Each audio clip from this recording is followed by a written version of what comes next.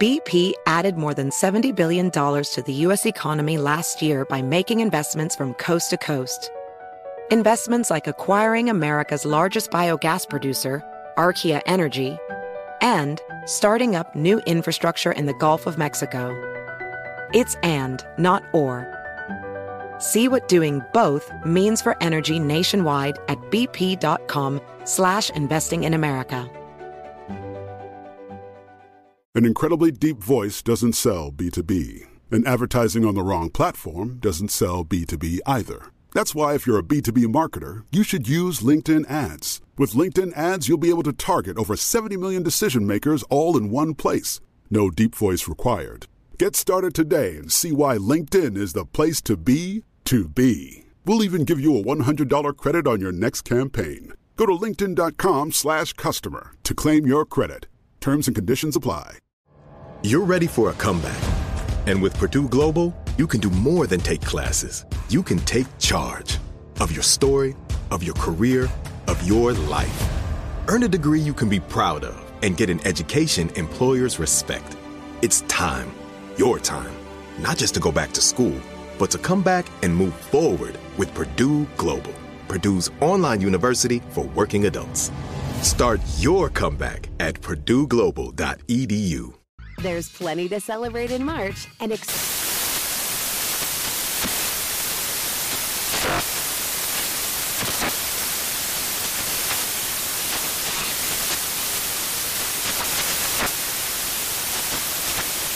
National Craft Month with the perfect pizza at home class from Craftsy. And anytime is right to listen to iHeartRadio's iHeartCountry Radio. Discover more shows and movies for free.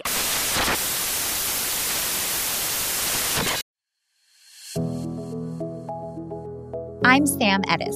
And I'm Amy Nelson. Welcome to What's Her Story with Sam and Amy. This is a show about the world's most remarkable women, their professional and personal journeys.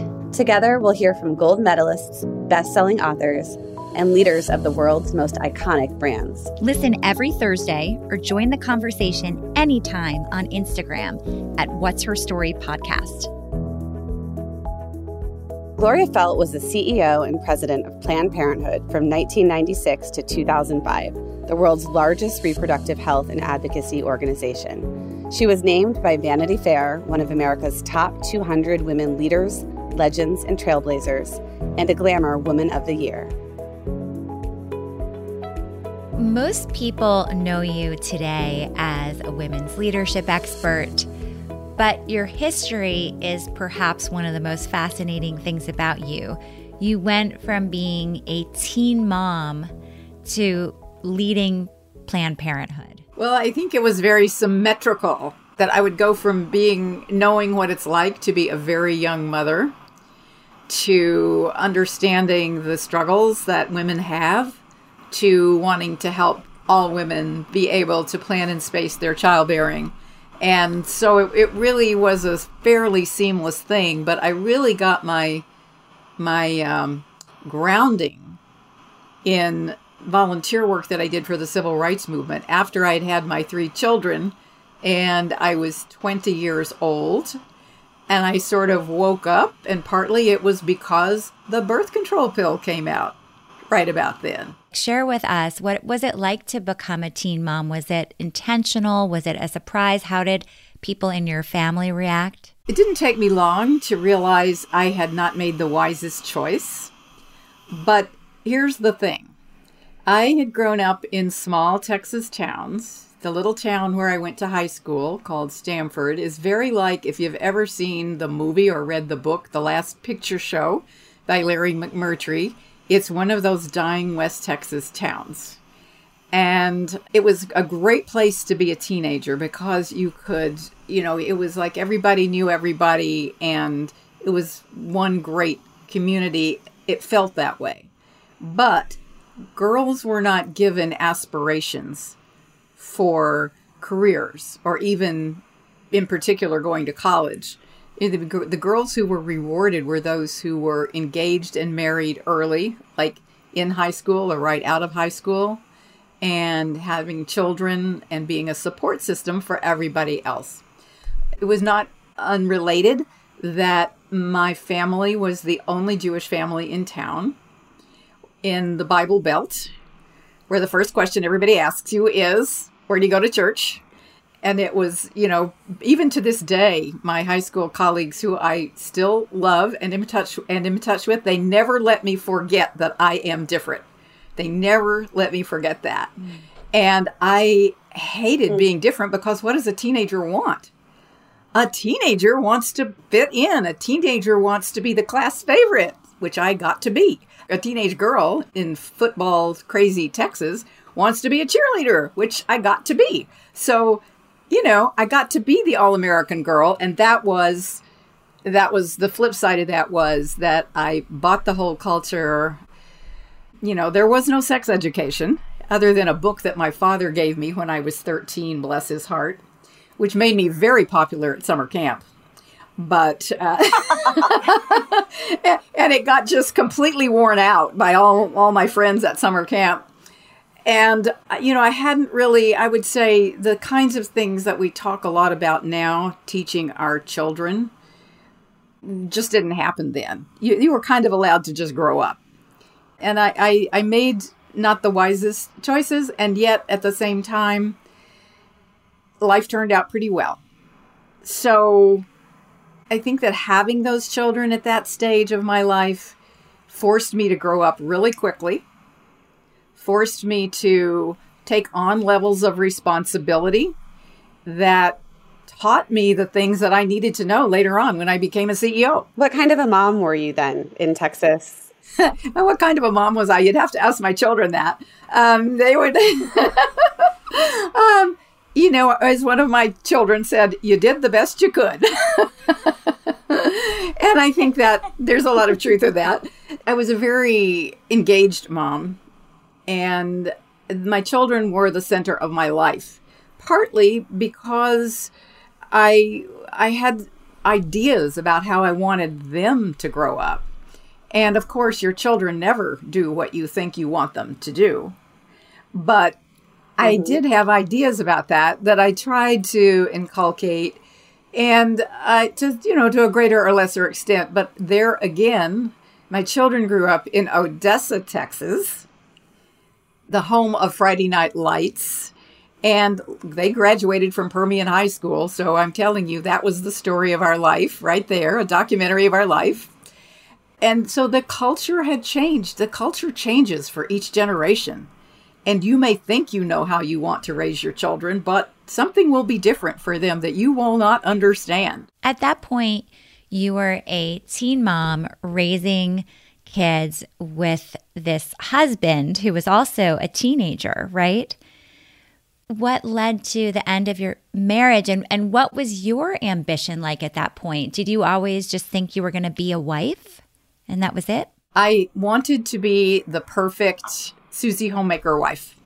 And then I found out it wasn't quite as much fun as I thought it was going to be. So I started to college when my youngest was 4 months old. And as I started learning about the world and being more a part of the world outside of my family, I started changing, but things were also changing in society. You asked me about my husband. He was 19 when we were married.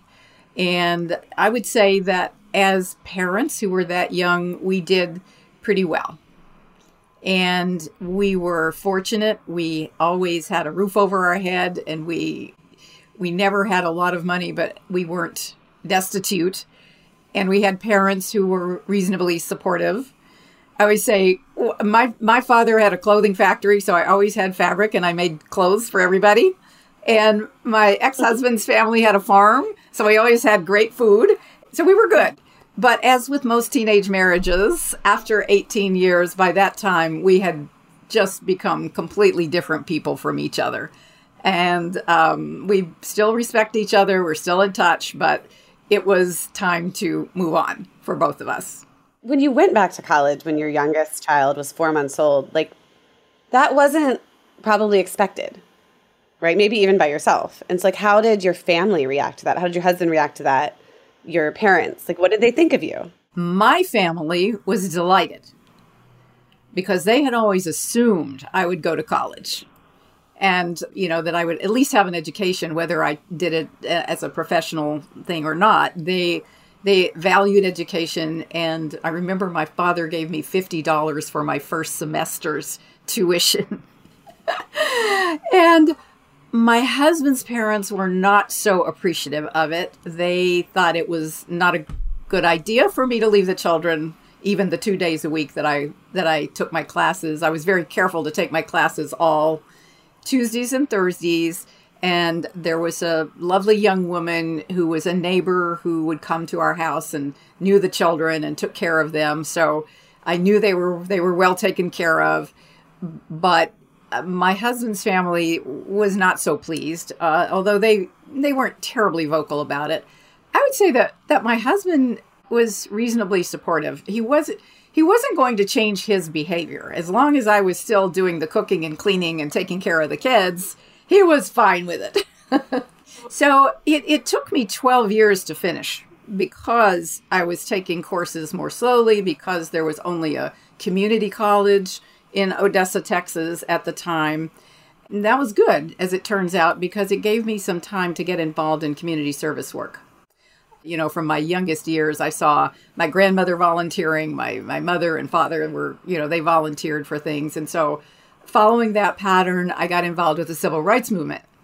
And that's where I learned that people can change things. People working together can change things, even if they start with very little power. At what point did you decide to join Planned Parenthood? As I was doing the work in the civil rights movement, I noticed that women were doing the frontline work and the men were getting most of the leadership positions on credit. So, the light bulbs start going off. And I started getting more interested in helping women in general. And I was volunteering for Head Start, and then I was offered a job at Head Start. So I taught Head Start for 5 years, and during that time, one of my teaching colleagues, and believe it or not, the priest of her church, were on the local Planned Parenthood board. It was a brand new little affiliate in the early 1970s, and she asked me to do some volunteer work for Planned Parenthood, and that was actually my introduction to the organization. So it wasn't oh my goodness, I'm going to go get involved with Planned Parenthood. It was, my colleague said, would you serve on this committee? And I said, yes. And I went to my first, they invited me to attend a board meeting. So I went to my first board meeting, and they were arguing about whether to serve teens on their own consent. Again, as a teen mom, I'm thinking, yeah, you should. And they finally voted that after a girl had had one, quote, illegitimate child, then she could get birth control on her own consent. And the county judge was on the board, this tall, lanky guy, and he leans back in his chair and puts his boot up on the table, and he says, well, now, if that ain't shutting the barn door after the cows done got out. And I'm like, what is this organization? Who are these people? So I really didn't have anything to do with it for a while. I mean, I wasn't that turned off, but I just didn't get that engaged with it. So a few years later, the University of Texas opens a branch in Odessa. I enrolled so I can finish my degree, planning to be a high school social studies teacher. And the last course that I took was an ecology course. And I decided I would do my paper on this little Planned Parenthood affiliate. I called the executive director and asked her if I could interview her.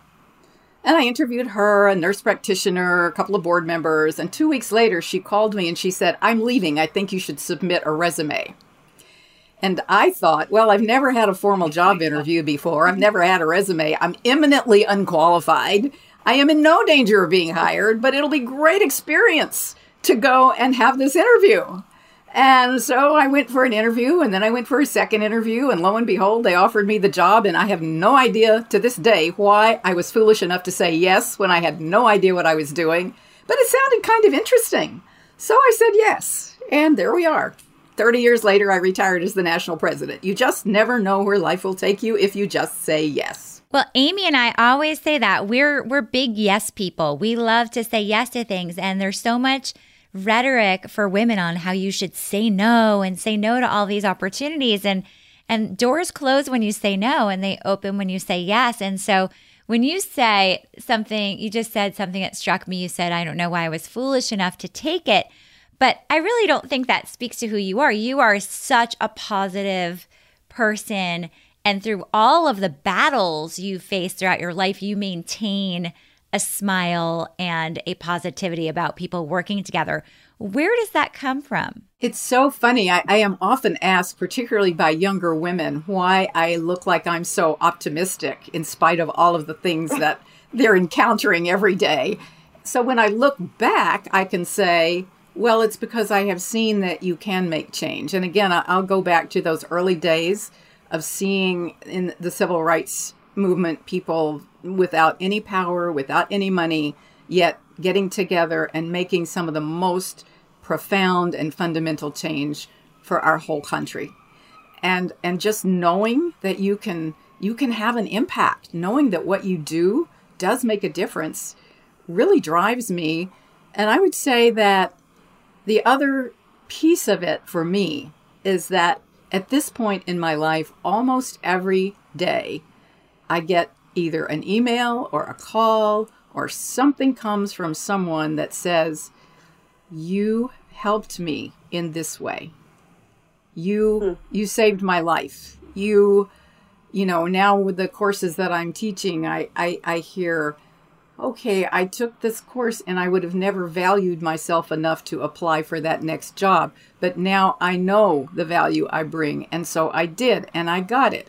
And those are the things that's, you know, even the small things that feed my passion, that feed my optimism, and to know that we can make change in this world. We can do that. And now, a quick break. BP added more than $70 billion to the U.S. economy last year by making investments from coast to coast. Investments like acquiring America's largest biogas producer, Archaea Energy, and starting up new infrastructure in the Gulf of Mexico. It's and, not or. See what doing both means for energy nationwide at bp.com/investing in America. As a person with a very deep voice, I'm hired all the time for advertising campaigns. But a deep voice doesn't sell B2B, and advertising on the wrong platform doesn't sell B2B either. That's why if you're a B2B marketer, you should use LinkedIn ads. LinkedIn has the targeting capabilities to help you reach the world's largest professional audience. That's right, over 70 million decision makers all in one place. All the big wigs, then medium wigs, also small wigs who are on the path to becoming big wigs. Okay, that's enough about wigs. LinkedIn ads allows you to focus on getting your B2B message to the right people. So, does that mean you should use ads on LinkedIn instead of hiring me, the man with the deepest voice in the world? Yes. Yes, it does. Get started today and see why LinkedIn is the place to be to be. We'll even give you a $100 credit on your next campaign. Go to linkedin.com/customer to claim your credit. That's linkedin.com/customer. Terms and conditions apply. AI might be the most important new computer technology ever. It's storming every industry, and literally billions of dollars are being invested. So, buckle up. The problem is that AI needs a lot of speed and processing power. So, how do you compete without costs spiraling out of control? It's time to upgrade to the next generation of the cloud, Oracle Cloud Infrastructure, or OCI. OCI is a single platform for your infrastructure, database, application development, and AI needs. OCI has 4 to 8 times the bandwidth of other clouds, offers one consistent price instead of variable regional pricing, and of course, nobody does data better than Oracle. So now you can train your AI models at twice the speed and less than half the cost of other clouds. If you want to do more and spend less, like Uber, 8x8, and Databricks Mosaic, take a free test drive of OCI at oracle.com/strategic. That's oracle.com/strategic. oracle.com/strategic. There's plenty to celebrate in March and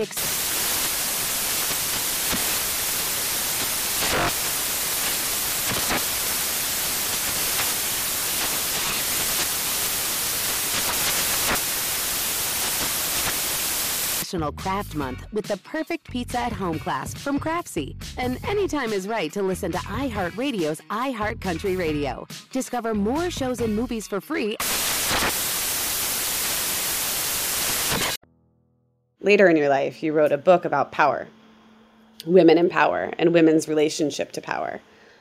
I think I have a good sense of where your relationship is now to power, and I think it's part of your optimism. But like, where was your relationship with power at that point in your life? You know, where you've graduated college, you've been part of the civil rights movement, you've worked for Head Start for 5 years. At this point, you have raised 3 kids, really.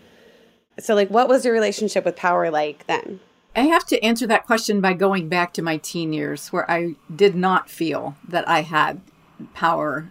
I did not feel that I had the ability to determine the course of my own life. And I was very responsive instead of proactive about things. And I'm fortunate that my father always told me I could do anything my pretty little head desired. That was his language. And I witnessed in my mother a woman who felt she couldn't, in fact, do much of anything that she wanted to do, that she was always doing what someone else wanted her to do. And it was not her big rebellion in life was at 55, she became a CPA. And it was huge, but because she was extremely brilliant. So my female role model was not empowered, as it were, but I did have that little voice in the back of my head that kept coming back to me. So once I had started to college and started on, meeting other women who were involved in the community or involved in careers, I slowly began to realize that I guess I do. I guess I can determine the course of my fate as opposed to simply letting it happen to me. And it wasn't any one thing. It was a lengthy process. And I will tell you, to this day, I still have my moments. I will catch myself, using language that sounds like I'm a powerless little girl. And I'm like, what's wrong with you? But these cultural things are hard to overcome. However, the other piece of that is that the more you use your courage muscles, the more powerful you will feel. And so taking risks, I love seeing people encouraging young girls today to play sports and to take all kinds of risks, because that's how you get a feeling of being powerful. And that's how you grow those courage muscles and willingness to take on things, even if you may not succeed. So what was it like for you to take over a national role at Planned Parenthood? There's a story I have to tell you about when it was all happening that I was having to decide whether to even apply for that position. So I ran the affiliate in West Texas for 4 years. At that point, I was ready to move to a larger community, larger affiliate. I went to Phoenix. I was in Phoenix and ran the Arizona affiliate for 18 years. And at that point, I was getting kind of bored. I wanted to start writing books then. That was actually my goal at that time. And I had set up my life so that I could take a year or two off and write a book. And at that time, there was an opening for the National Planned Parenthood position, and I was being heavily, heavily, heavily recruited. About that time, my husband and I went on a hike on the Milford Track in New Zealand. And I discovered the first day that I would have to face some fears that I didn't know I was going to have to face. I am terrified of suspension bridges. And it turned out that I would have to cross 22 really rickety. I mean, these weren't like nice metal big bridges like we see here, but there's little rickety wooden planks with maybe one line of wire on the side that you could hold on to. Well, I mean, I freeze up. I'm terrified. And I get to the first bridge and I'm clutching my walking stick like it will save me. And people are lining up behind me. Only one person at a time can cross this bridge. So I start across the bridge finally by telling myself 3 things. Number 1, you have to keep your vision, your eyes on the other side where you want to go, your intention. You have to take a deep breath and have the courage to believe you can get there. And then finally, you have to take the action, because without the action, none of the rest of it really matters. You have to start putting one foot in front of the other, in front of the other, in front of the other, until you get to the other side. And while I was doing that, my life was passing in front of my mind. And I was realizing that just before I had left, I had found out that I was the candidate they wanted, and I was going to have to decide if I would take that job. And it was a time when there were some problems. It was not only that the political situation was extremely tense, a lot like it is today, but that didn't really bother me. People were getting murdered. I was getting personally stalked at home, getting neo-Nazi calls on my home phone. I had my personal, I was picketers, and, I knew it was a physically dangerous thing to do. I knew that I would have to bring the entire organization through a process of dealing with it, emotionally and otherwise. It was a time when the organization had several leadership changes, like 4 leadership changes in 5 years. So there were all kinds of problems. And this was all flashing in front of me in this short period of time that I'm going across the bridge. By the time I got to the other side, I realized a few things. One is that, I didn't lose my fear even after crossing all 22 suspension bridges, but I learned that I could do it.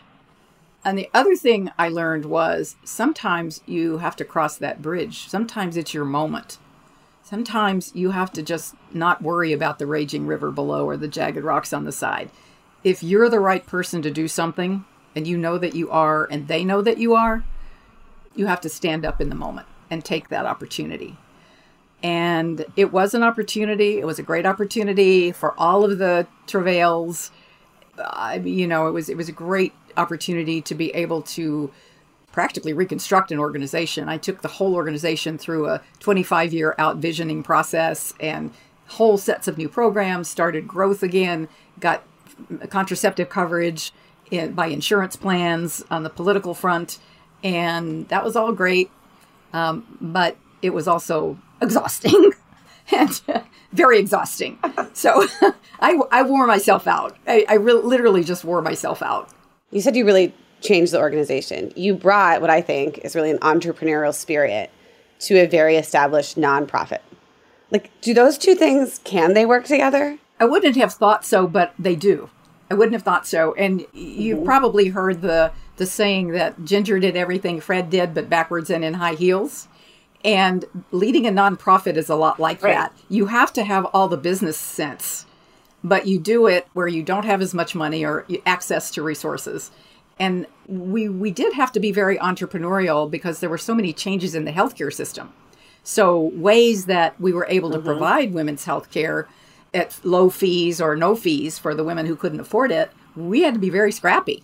We literally created, what you see now as the on every corner little dock in the box, I call them, the urgent care centers. I'm telling you, Planned Parenthood invented that little neighborhood clinic that is very responsive to the needs of people, doesn't do every service, but you do what you do well, and you do it at a price people can afford and with good customer service. And, we sort of invented that. And also the use of nurse practitioners as clinicians and providers, and found that the patients literally like that better because nurses are trained much more in an educational mode, to really talk to people. So that part of it was really fun. That part of it was fun. And I guess my father was an entrepreneur, and I guess I had just ingested some of that in my daily life with my family. And to this day, I enjoy that aspect of what I do in a nonprofit. You were also a pioneer of getting contraception covered by insurance. How did you make that happen? It wasn't just me, for sure. There were people who had started seeing the injustice of it. And for example, there was a young woman in Seattle, a young pharmacist, who discovered that her pharmacy didn't cover her birth control pills. And so she sued them. And that was how I got aware of what was going on. Sometimes there's an injustice you don't even see because it's invisible. Women were just accustomed to paying for their pills and we didn't even question it, right? Well, there were a couple of states where there had started being some grassroots movements to get insurance coverage. And so I quickly saw that this was one of those things that almost everyone could coalesce around. That we could get some Republicans then, I don't know that we could now, we could get Republicans and Democrats to come together on something that would prevent the need for abortion, for one thing. And it made such economic sense because being able to have children when you're ready to have children results in better prenatal care outcomes. It enables women to enter the workforce. All of those things are great intellectual arguments. And so I saw that as being something that could bring a very fractured country together around an issue. Because like 95% of Americans use birth control at some point in their lives, for goodness sakes. So almost everybody thinks contraception is a good thing. So that was one part of it. It was that big macro concept of how could really have a national dialogue about something that could bring people together on issues that had been very fractured and contentious. So that was one. But the other thing was, that's just the injustice of women not getting this basic health care paid for. And we hadn't even been being noisy about it. So I started trying to get legislation, and we ended up, the first piece of federal legislation we got was in the Federal Employees Insurance Program. And that is the largest insurance plan in the country. So once that insurance plan covered it, most other plans started to follow suit. And then this legislation started bubbling up from the states as well, individual states. But here's the thing to know. Couldn't get any media coverage of it at all. Couldn't get any public, big public discussion of it. Until Viagra. Viagra gets approved by the FDA, and suddenly every insurance plan is covering Viagra. Well, the next day I'm on Good Morning America because suddenly it's become a big issue. It's like, what? Insurance plans will cover Viagra, which is hardly necessary. I mean, it's fine, it's good, but necessary? No. Birth control for women is a necessary health care provision. And so that's when it became a big public issue and it got a lot more attention. And then we were able to make it more of a normalized thing. And now a quick break. BP added more than $70 billion to the U.S. economy in 2022. Investments like acquiring America's largest biogas producer, Archaea Energy, and starting up new infrastructure in the Gulf of Mexico. It's and, not or. See what doing both means for energy nationwide at bp.com/investing in America. As a person with a very deep voice, I'm hired all the time for advertising campaigns. But a deep voice doesn't sell B2B, and advertising on the wrong platform doesn't sell B2B either. That's why if you're a B2B marketer, you should use LinkedIn ads. LinkedIn has the targeting capabilities to help you reach the world's largest professional audience. That's right, over 70 million decision makers all in one place. All the big wigs, then medium wigs, also small wigs who are on the path to becoming big wigs. Okay, that's enough about wigs. LinkedIn ads allows you to focus on getting your B2B message to the right people. So, does that mean you should use ads on LinkedIn instead of hiring me, the man with the deepest voice in the world? Yes. Yes, it does. Get started today and see why LinkedIn is the place to be to be. We'll even give you a $100 credit on your next campaign. Go to linkedin.com/customer to claim your credit. That's linkedin.com/customer. Terms and conditions apply. There's plenty to celebrate in March and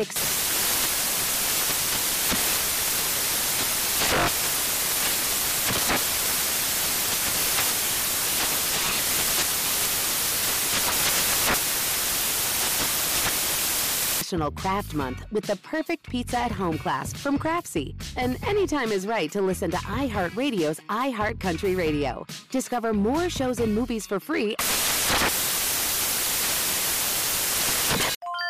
This is Tracy V. Wilson from Stuff You Missed in History class. The national sales event is on at your Toyota dealer, making now the perfect time to get a great deal on a dependable new car. Like a legendary Camry built for performance and available with all-wheel drive, you can count on your new Camry to get anywhere you need to go. And with available features like heated seats and a multimedia touchscreen, you can stay connected in comfort and style. Or check out an affordable and reliable Corolla with a trim for every lifestyle. From the hip and agile sedan to the sporty hatchback, there's a dependable Corolla built just for you. Plus, both Camrys and Corollas are available in hybrid models, so no matter your style, you can drive efficiently and affordably. So visit your local Toyota dealer and check out amazing national sales event deals on Camrys, Corollas, and more when you visit buyatoyota.com. Toyota, let's go places. Over the course of the years, I imagine your relationship with money has changed enormously. How did it evolve from those teen years to today? You're so right. So right, Sam. My relationship with money has changed a great deal. When I was very young, I discounted the importance of financial stability or just, financial capability. I really discounted it. And probably that's because although we were never wealthy, I never had to worry about the next dime. And I think when you grow up in abject poverty, you learn very quickly how important money is. And so I didn't really pay that much attention to it. I hate to say this, but I never negotiated my salary until I became the national president of Planned Parenthood. And even then, I didn't negotiate it because it was more than I had been making. Sounded like a lot. Then I came to New York, and I had to figure out how to pay for a New York apartment. So at that point, I went back and I renegotiated because it was clear that I had greatly undervalued myself. And slowly as time has gone on, and partly this is because of my study of women's relationship with power. In our culture, power and money are very much synonymous. And so if our relationship with power is ambivalent, our relationship with money will be ambivalent as well. And I now can see that it was pretty foolish of me. That to me, the best thing that ever happened was direct deposit into my bank account of my pay. I was doing the work I wanted to do. I didn't want to think about it otherwise. Well, that was not very smart. And I think that financial literacy for young women is just incredibly important, and understanding the importance of not just what's in your paycheck, but how you build your wealth, how you build your wealth for your future and the future of your family. And that was just not even something that it was not even a concept for me until recent years.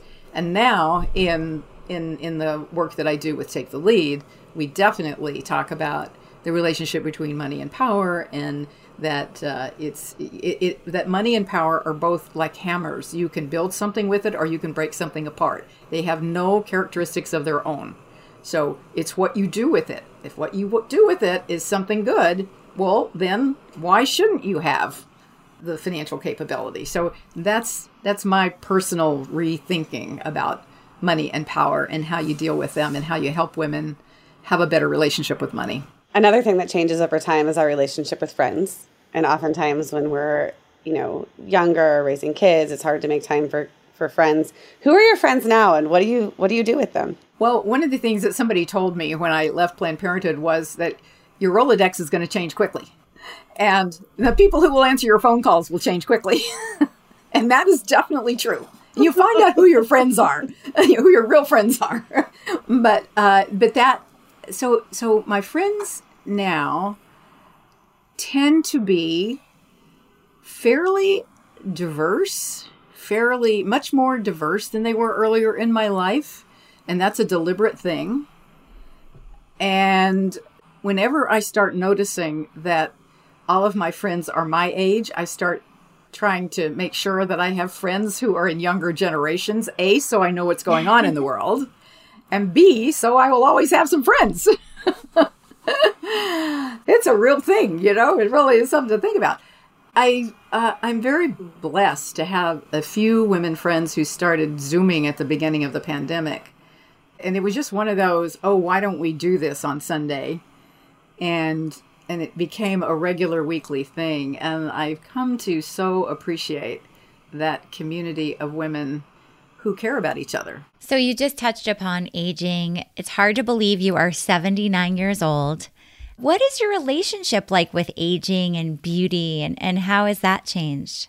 I can't believe I'm going to be 80 years old either. I'm fortunate to have good health, but I'm fortunate to have good health, I think, because I do take care of my health. And being in very stressful jobs, I learned the importance of exercise. And also, I will tell you, when I left Planned Parenthood, people started asking me if I'd had a facelift.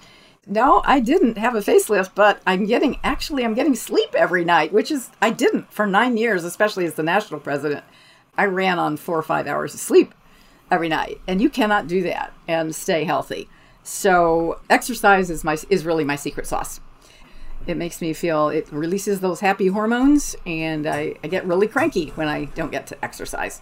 So I would say exercise is my secret sauce, a little green tea is my secret sauce, and not letting things get you down. You know, as you get older, you learn you can do these things and survive. You just learn that. And the more you learn that, you let other things roll off your back. They're just not as important anymore. So you have 15 grandchildren and 6 children. Is that number correct right now? That number is correct, but I do need to say that 3 of them are my biological children and 3 of them are my current husband's biological children. And then between the 2 of us, we have those 15 grandchildren, of whom a few are great-grandchildren. For those that are girls and even the boys, how are they being raised differently even than you raised your children? The youngest of the great-grandchildren is 6 years old. And when I see her, now I will tell you that from her birth, she has been given all kinds of girly things, clothes, frilly clothes, and they let her do makeup and stuff that I'm going, why do you do that? But on the other hand, she is an athlete. She is in her physical body, which I think this is a new generation of girls who know how to take up space. You know, they know the strength of their bodies. That is not something that I knew. And I'm so glad to see that. And I'm so glad to see that her family gives her that. They give her lots of opportunities to be in different kinds of sports and gymnastics and things that she enjoys and that give her that feeling of physical strength.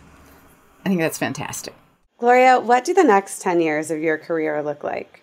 The next 10 years of my career look like this.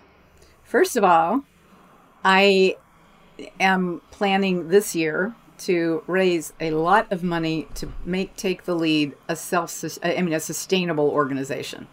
You see, the problem for me is I know how to do almost everything in an organization, since I started with a small one and grew it to a big one and and I now, I can just do too many things, and I'm doing too many things. So I need to. So my plan here is to raise enough money to build a sustainable infrastructure, and be able to have a succession plan. I want someone else to run the organization. Believe it or not, even despite the fact I've been a CEO for pretty much all of my career life, I love the mission. I don't mind fundraising. I love doing the public facing work. I love the relationship building and all that. But daily operational stuff? No way. And then as I am able to ease myself out a little bit, because, I'll keep doing what I do, because Take the Lead is really based all on my own intellectual property. And I'm donating the use of all of that to Take the Lead, and I will continue to do that. But I want to be able to oversee that use of that, my books and my courses and that kind of thing. But beyond that, I also have realized that I have had the opportunity to be both a maker and an observer of really important elements of history. And so I haven't saved everything, but I want to organize my papers and put them into some kind of place where they will not just be on a shelf, but will be available as working tools and documents for women's leadership for perpetuity. So I don't know what that's going to look like exactly. And I'm open to ideas from people for exactly how to do that. But I see that as being something that I definitely want to do in the next 5 to 10 years. So I feel a responsibility actually to do that, because when you don't know your history, it's hard to create the future of your choice. You know, we have these little, what we call our jewelry power tools at Take the Lead. And I'm wearing the Know Your History lantern that gives you insights into yourself, because we are all formed by the history that made us. And so it's important. And I want the next generation to know the history and to be able to apply it to their own advancement and their own leadership. So that's what I see the next 10 years as being. Well, Gloria, we are going to go to our speed round now. We're just going to ask you a few quick questions and you can give us quick answers. Amy, do you want to kick us off? Yes. What book are you reading now? I'm reading one called My Grandmother's Hands, and it is about racial trauma. It's an incredible book. It's just an incredible book. I'm usually not reading things that are that deeply into psychology, but the author's voice is so gorgeous also. So it's like just fabulous. It's just wonderful, wonderful insights. I just finished reading a book that was set in Odessa, Texas, the first novel I've read in a long time, called Valentine. It's a hard book to read, but it's a hard scrabble life in West Texas. And it was very true. And I got a lot of laughs out of remembering some of the places as I was listening to it. You're an expert on leadership. Who, if you had to name 3 leadership experts you admire, who would they be? One of them I just did one of my LinkedIn Lives with this morning. Her name is Felicia Davis, and she's one of the leadership ambassadors for Take the Lead. She has an organization called the Women's Collective, and she does branding, self-branding for women. And she can take my very straightforward ideas and turn them into really cool ways of teaching them. And I think teaching is something you are doing all the time when you're a leader. You have to be able to put things into story form and communicate in a way that people can hear you. So that's one. Now, this is somebody who is not alive anymore, but Warren Bennis was one of the people from whom I learned the most. And what I learned from him was the principle that the first duty of a leader is the creation of meaning. And I'll tell you that really stood me in good stead. And one of my former mentors, also male, you know, I have to understand there weren't that many female mentors for me when I was getting into leadership roles. I almost find myself channeling him now. But the things I learned from him were, and I go back and I reread his books all the time. His name is Watts Wacker, and he was a futurist. And it was like anything is possible. Those are the things that have helped me do what I've done. What is your nighttime routine? My nighttime routine is I'm sorry to admit this. I usually do an extra couple of hours of work, first of all. But then I lift weights with my husband. And that is kind of like our little routine before we go to bed. As he's not great on exercise, so I'm always trying to encourage him. And so we've started lifting weights together at night. And that's it. How do you keep your romance alive? Luck.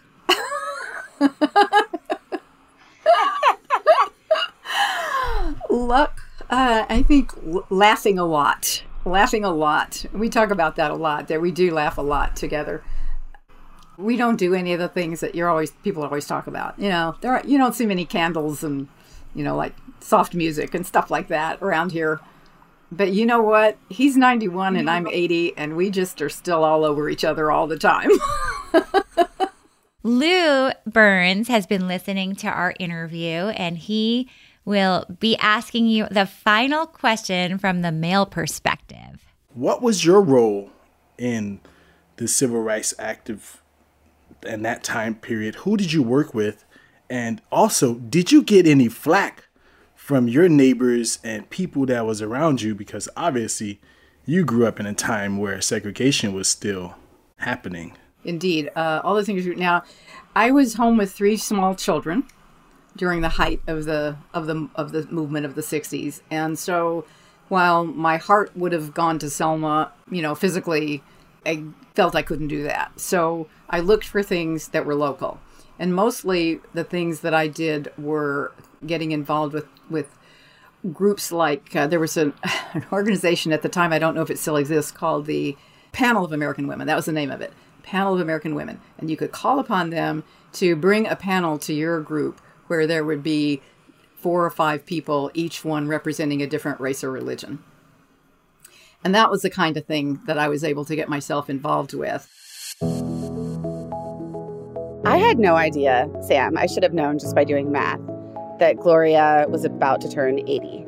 And it got me thinking that, we've done a number of these interviews now, and we have interviewed many iconic women who are still doing so much work in their 70s and 80s. And it just makes me rethink everything I've ever thought about my own career, like in this really inspiring, amazing, profound way. Like I aspire to be like Gloria Felt and Gloria Steinem. Gloria Steinem also is in her 80s, and she is still not just like kicking, but she's making change in the world, and she's out there. And I really, when we meet these people, I don't think there's any difference between us and them. I mean, in terms of like the whole adage, like age is just a number, they embody it. They really do. And they don't get discouraged, even though they're fighting some of the same bullshit fights they've been fighting for 50 years. They just keep going. And I love hearing about their friendships. It's so important. We always talk about this, Sam, like how important friendship is for women. And these are women who can still tell stories about going out and having fun with their girlfriends. Like life is long. And there's so much to do. I think it's beyond friendship. Like, I just think they both have fun. Like, it's the whole thing that you and I always talk about, how like we're some of the few people we know who will just like hop on a plane at a moment's notice and say, yeah, I'll show up at that and just make it work. And our tendency is to say yes over no. I think that if you look at the people we've interviewed, and there's such a wide variety, right, of everything from ethnicity to background, to culture, to careers. And one of the things that kind of ties them all together is that optimism and that zest for just digging into life. One thing in Gloria's story that I loved is that she built this amazing career in a very non-linear way. And I also think that's something that we see among these really amazing, legendary women that we talk to who are in their 70s and 80s, is they have lived 1,000 lives. They have reinvented themselves 72 times. And I hold on to that right after what I've been through in the past couple of years, that you can reinvent yourself and you can live a new life and live to breathe another day. And it's just incredibly inspiring. Gloria is still plotting her next course. Like when we asked her, what does your career look like in 5 or 10 years? Like she had an answer. It was there. She knew. She's not done. Thanks for listening to What's Her Story with Sam and Amy. We would appreciate it if you leave a review wherever you get your podcasts. And of course, connect with us on social media at What's Her Story Podcast. What's Her Story with Sam and Amy is powered by my company, The Riveter, at theriveter.co, and Sam's company, Park Place Payments, at parkplacepayments.com. Thanks to our producer, Stacey Para, and our male perspective, Lou Burns.